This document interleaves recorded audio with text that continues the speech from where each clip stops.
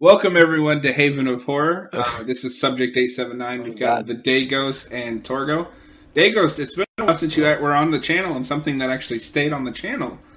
The last thing we Yeah, talked this. about Well, was don't say it Overlord. too early, because this recording might get messed up. Hopefully not, because I'm looking at OBS and everything looks good. So we'll Okay, see. that's good. So how you been, buddy? I'm good. Yeah, we've missed you.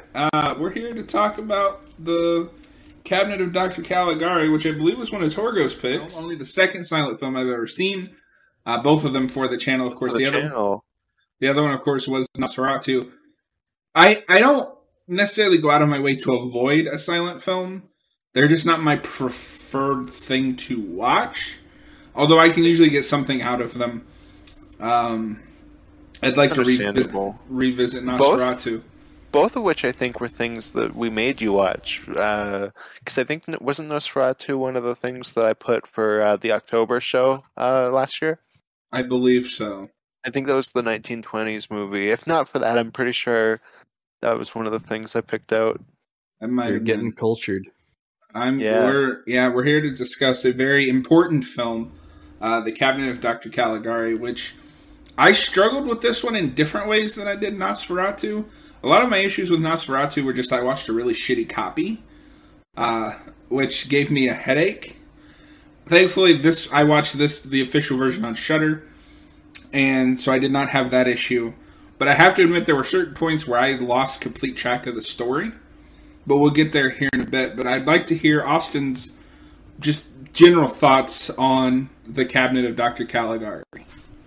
I guess first I'll just give like a rundown of what the movie's about. So the Cabinet of Dr. Caligari is a film about a man who is telling the story about this kind of like mystical character that runs I don't know if he maybe not like he runs a circus, but he has like kind of like a circus act with this an axe. yeah where he's got this guy that is sleeping, and then you wake him up, and then he can like answer questions, and he can tell you the future, and then of course like this person is murdering people, and we're kind of trying to figure out like what's going on there, and Dr. Caligari, he flees, and we find out that he is the director of a mental institute, and we finally arrest him. Everything's good. We go back to the him telling the story, and then boom, shocker ending 1920. He was crazy the whole time. Yep. Spoilers. For a 100-year-old movie. And if you're watching this review, you probably should have watched the movie first. Mm-hmm. Yeah, exactly. But my personal thoughts on it, I thought this movie was quite excellent. Visually it's fantastic, and I like didn't expect like some of the kind of twists and turns that it took. Like for a 100-year-old movie, it was like, oh man, like we're going to some places I didn't really expect, and it really helped that I came into this not knowing anything about it. Outside of the fact that, it's like one of the most influential horror films of all time. Maybe just one of the most influential movies of all time, really. But Yeah, while watching this, I could definitely see like things that I like where they, were influenced by this film.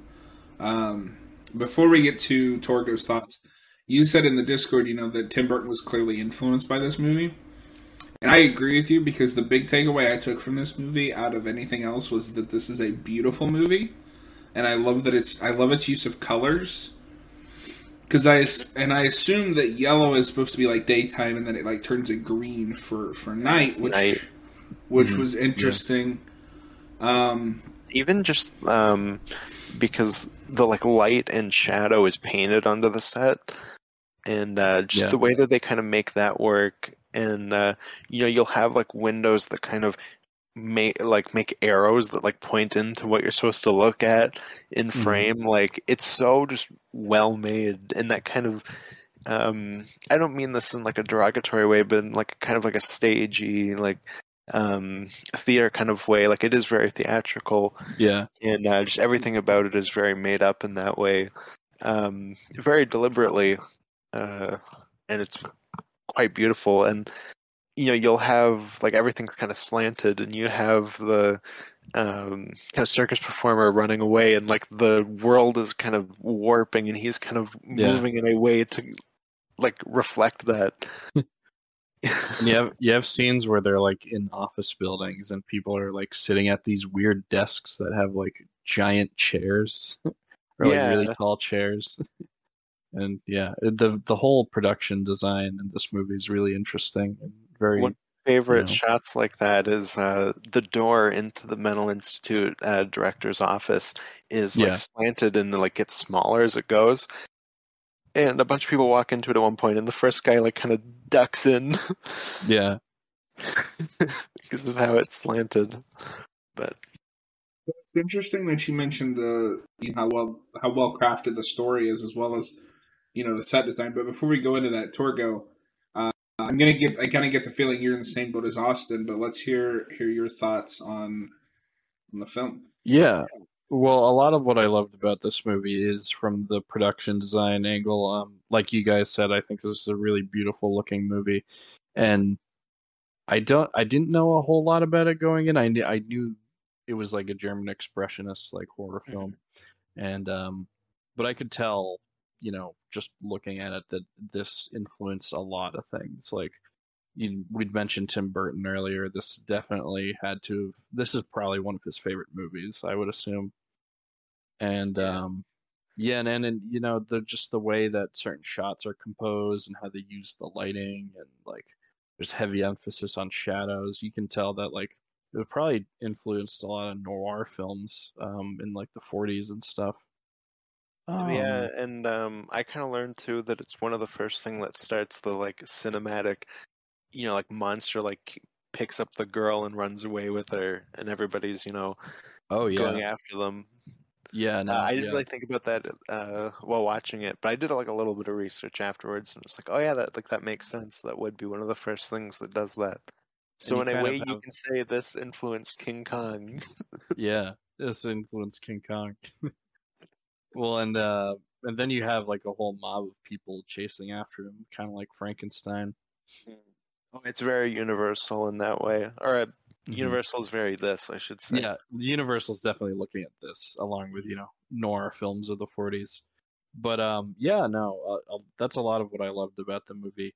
I did struggle a little bit following it, but I think by the end, once they revealed the twist, I kind of got the gist of everything. It's just that I'm not used to watching a lot of silent films. Like I'm kind of a noob. I can't call myself a film buff.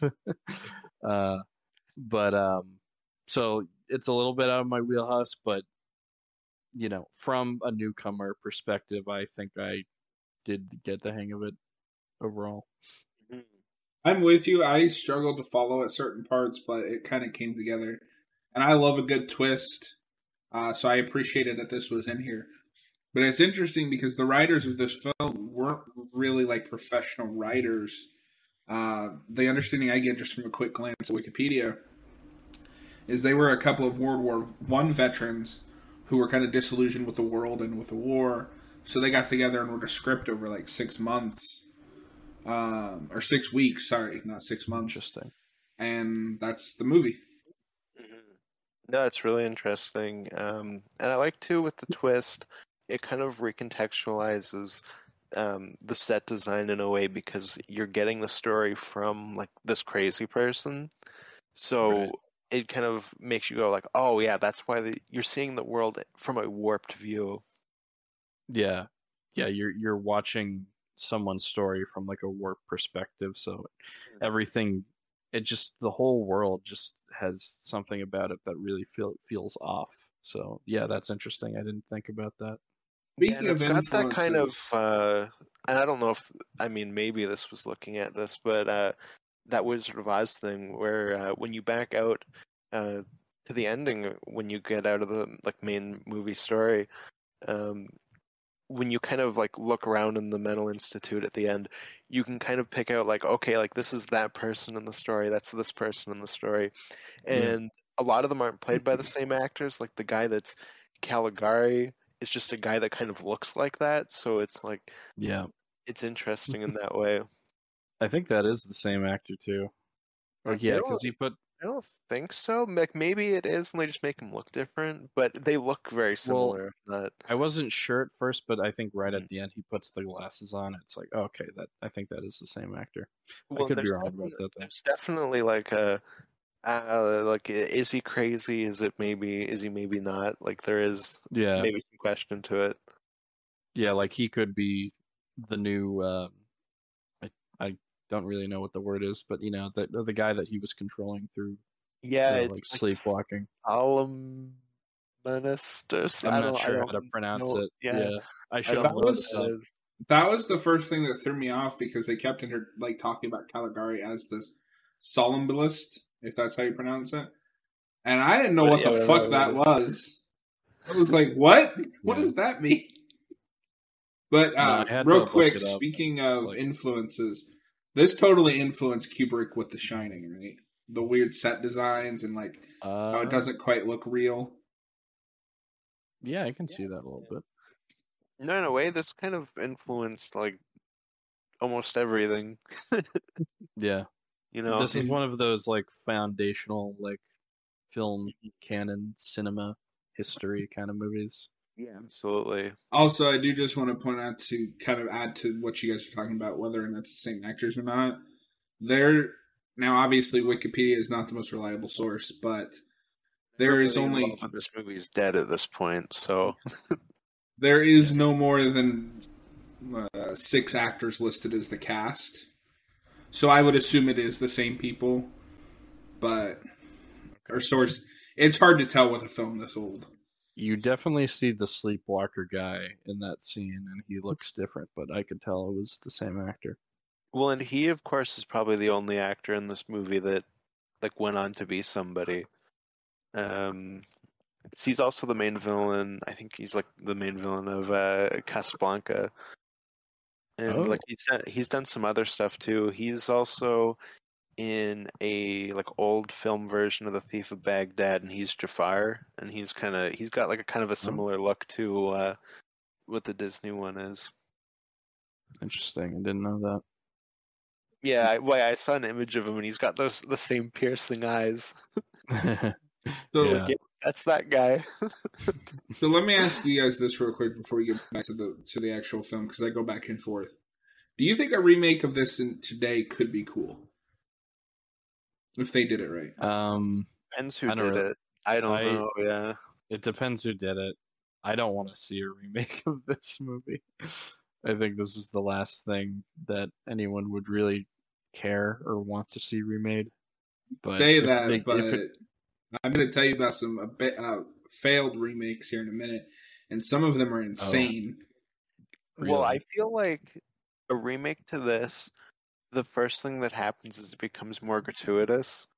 Because in a way, this is kind of like an early like proto slasher, like because we are getting like a bunch of different kills, and it goes pretty far for a 1920s film, which is pretty shocking. You have like the shadow shot where he like stabs down, and it's pretty hardcore for that era. But I feel like that's kind of the first thing that happens when you remake it is you get like a lot more gore.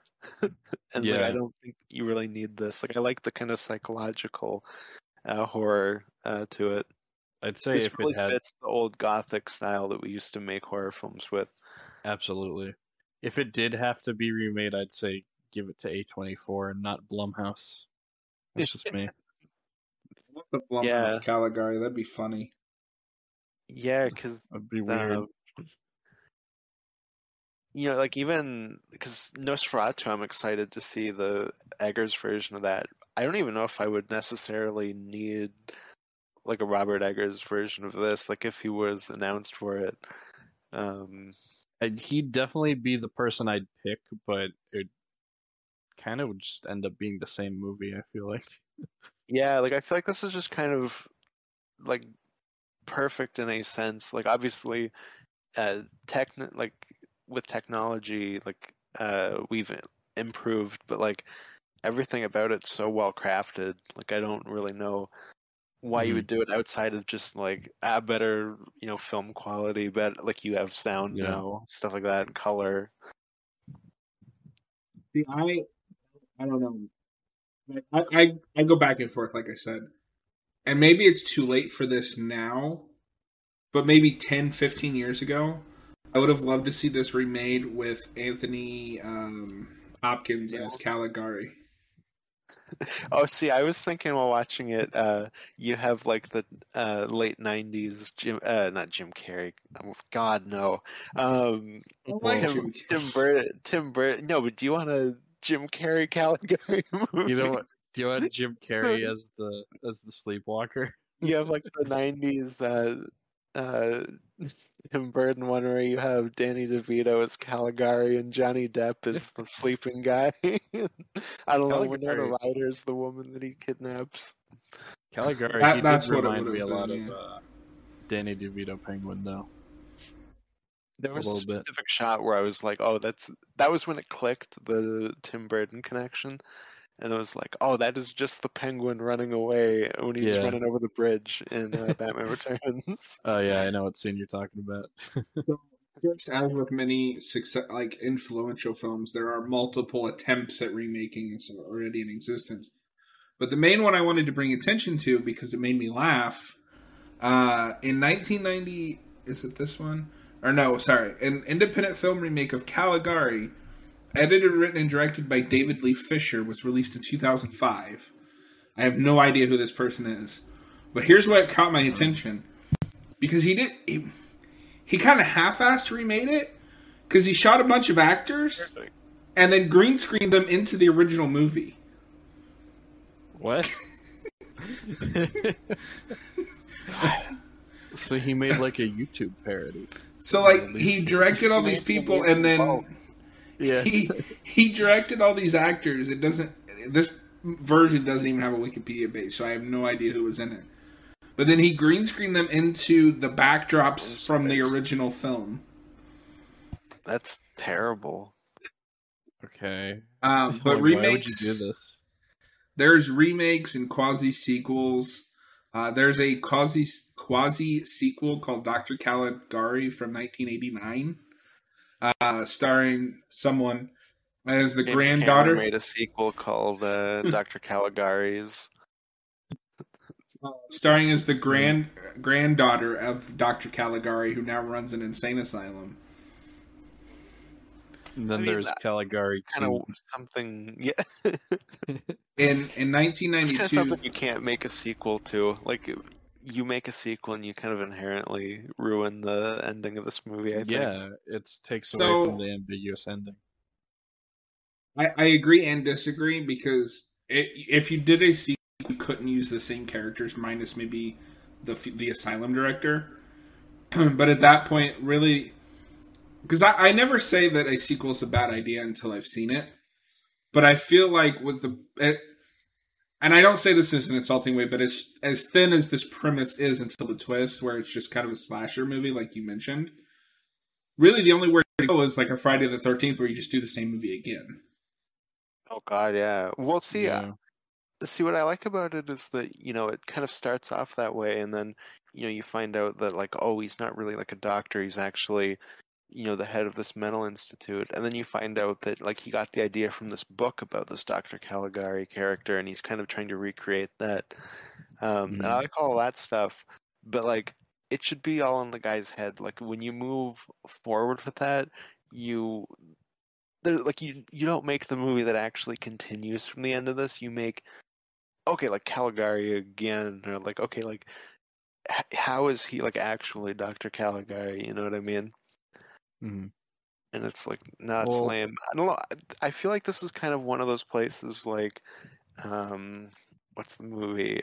Metropolis, where it's like, yeah, you don't touch that. I don't know. Metropolis series. Yeah, I know. I feel like you could remake this, and it may not be an improvement on the material, but I think it would be a good way to maybe bring more eyes to this. Because yes, this is a highly influential film, but I think you could do a movie to the quality of this now and like bring it to more people's attention, and maybe get a little more psychological with it because maybe this is blasphemy, but I think part of what I don't like about silent films is they feel limited as much as they don't at the same time. Like, you can only do so much with this premise in a silent film because you're limited by whatever you can make. Whereas now you could get a little more trippy with it. Maybe a little more, gory like you mentioned, but it doesn't have to be that.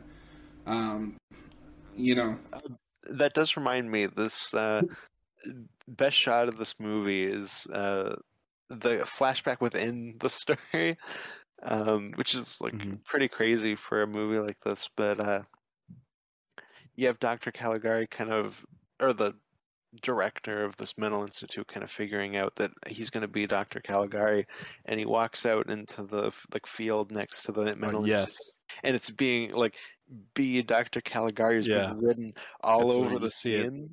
Yeah, that's a really cool scene. That scene is amazing. Yeah.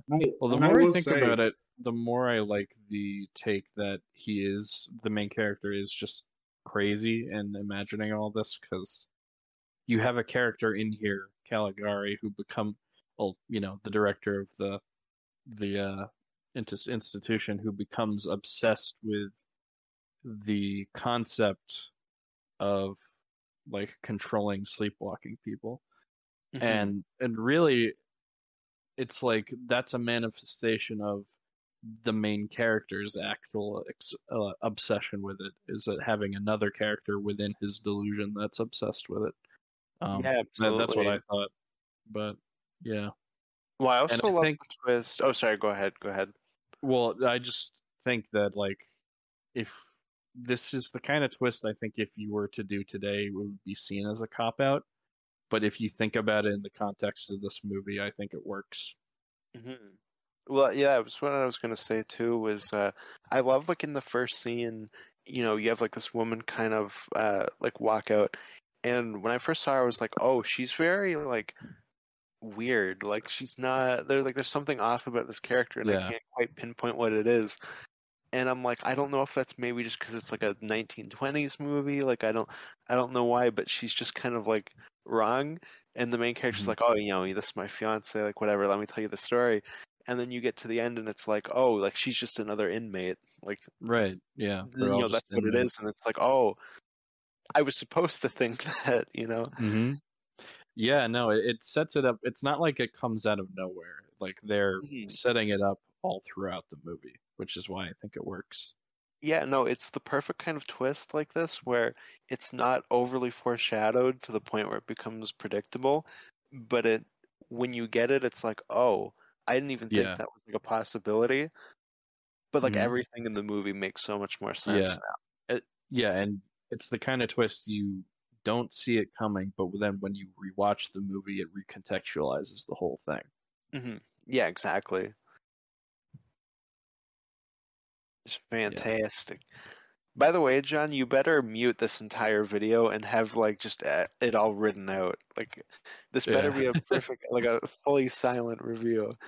Yeah, it'll. You know how much effort that would take? Yeah, and you can compose music to go over it. So the other thing I found interesting is, in this decade of film was kind of a blind spot for me. My big, film expertise, I want to say, for lack of a better term, is very much 80s. Austin and Noah, you both know I'm a big fan of 80s horror. But comparing this to the Universal films is interesting, just on a filmmaking level, because the sets in this look, as I would say, almost if not as good as some of the stuff in the best Universal monster movies. Really well put together. So I was really impressed with them. Well, no, and I think Universal definitely was inspired by this movie. Like, that's another big influence this has on that. I feel like this would take a second watch through for me to fully grasp the story, because that's the other thing is I process a lot of the information in movies by hearing things. So when I have to slow down and read the text, I miss big chunks of story. So there's big chunks in the middle that I may have missed that I kind of tried to piece together through the ending of the film as well as kind of researching what was happening in the movie. But I will say for what this is, and I don't mean this in a derogatory way, but I was very impressed with this film overall, but I didn't love it. I'm kind of in the middle. It's kind of the thing you appreciate more than you like. Yeah. And now I've finally seen like Tim Burton done correctly. It's a miracle. Don't tell Nick Cage that you didn't love this movie, though.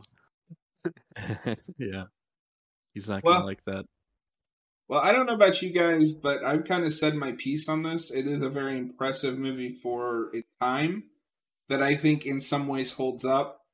But I think I am leaning more towards I would be interested in seeing a remake of this if done right by the right people. Now, of course, I'm jokingly saying I would like to see Blumhouse, but my real pick would be like A24. Because this movie deserves to be done justice, and I don't hate Blumhouse, but for something like this, A24 is my more go-to. I don't want the Caligar schlock movie. I want A24 is what makes the modern equivalent of what this stuff was. Yep, exactly. There was one thing before we wrap up. What did you guys think of the score for this movie? I was actually gonna say that too. I can't believe I forgot that. I adore the score for this movie. It very much sets a mood, and funny enough, and I couldn't find it, which made me very sad. But I was telling Torgo about this. My dad went through a phase where he would do like his own compositions to silent movies. So that's the first time I'd heard of this, because he did his own kind of like synthwave, like dark synth score to this movie.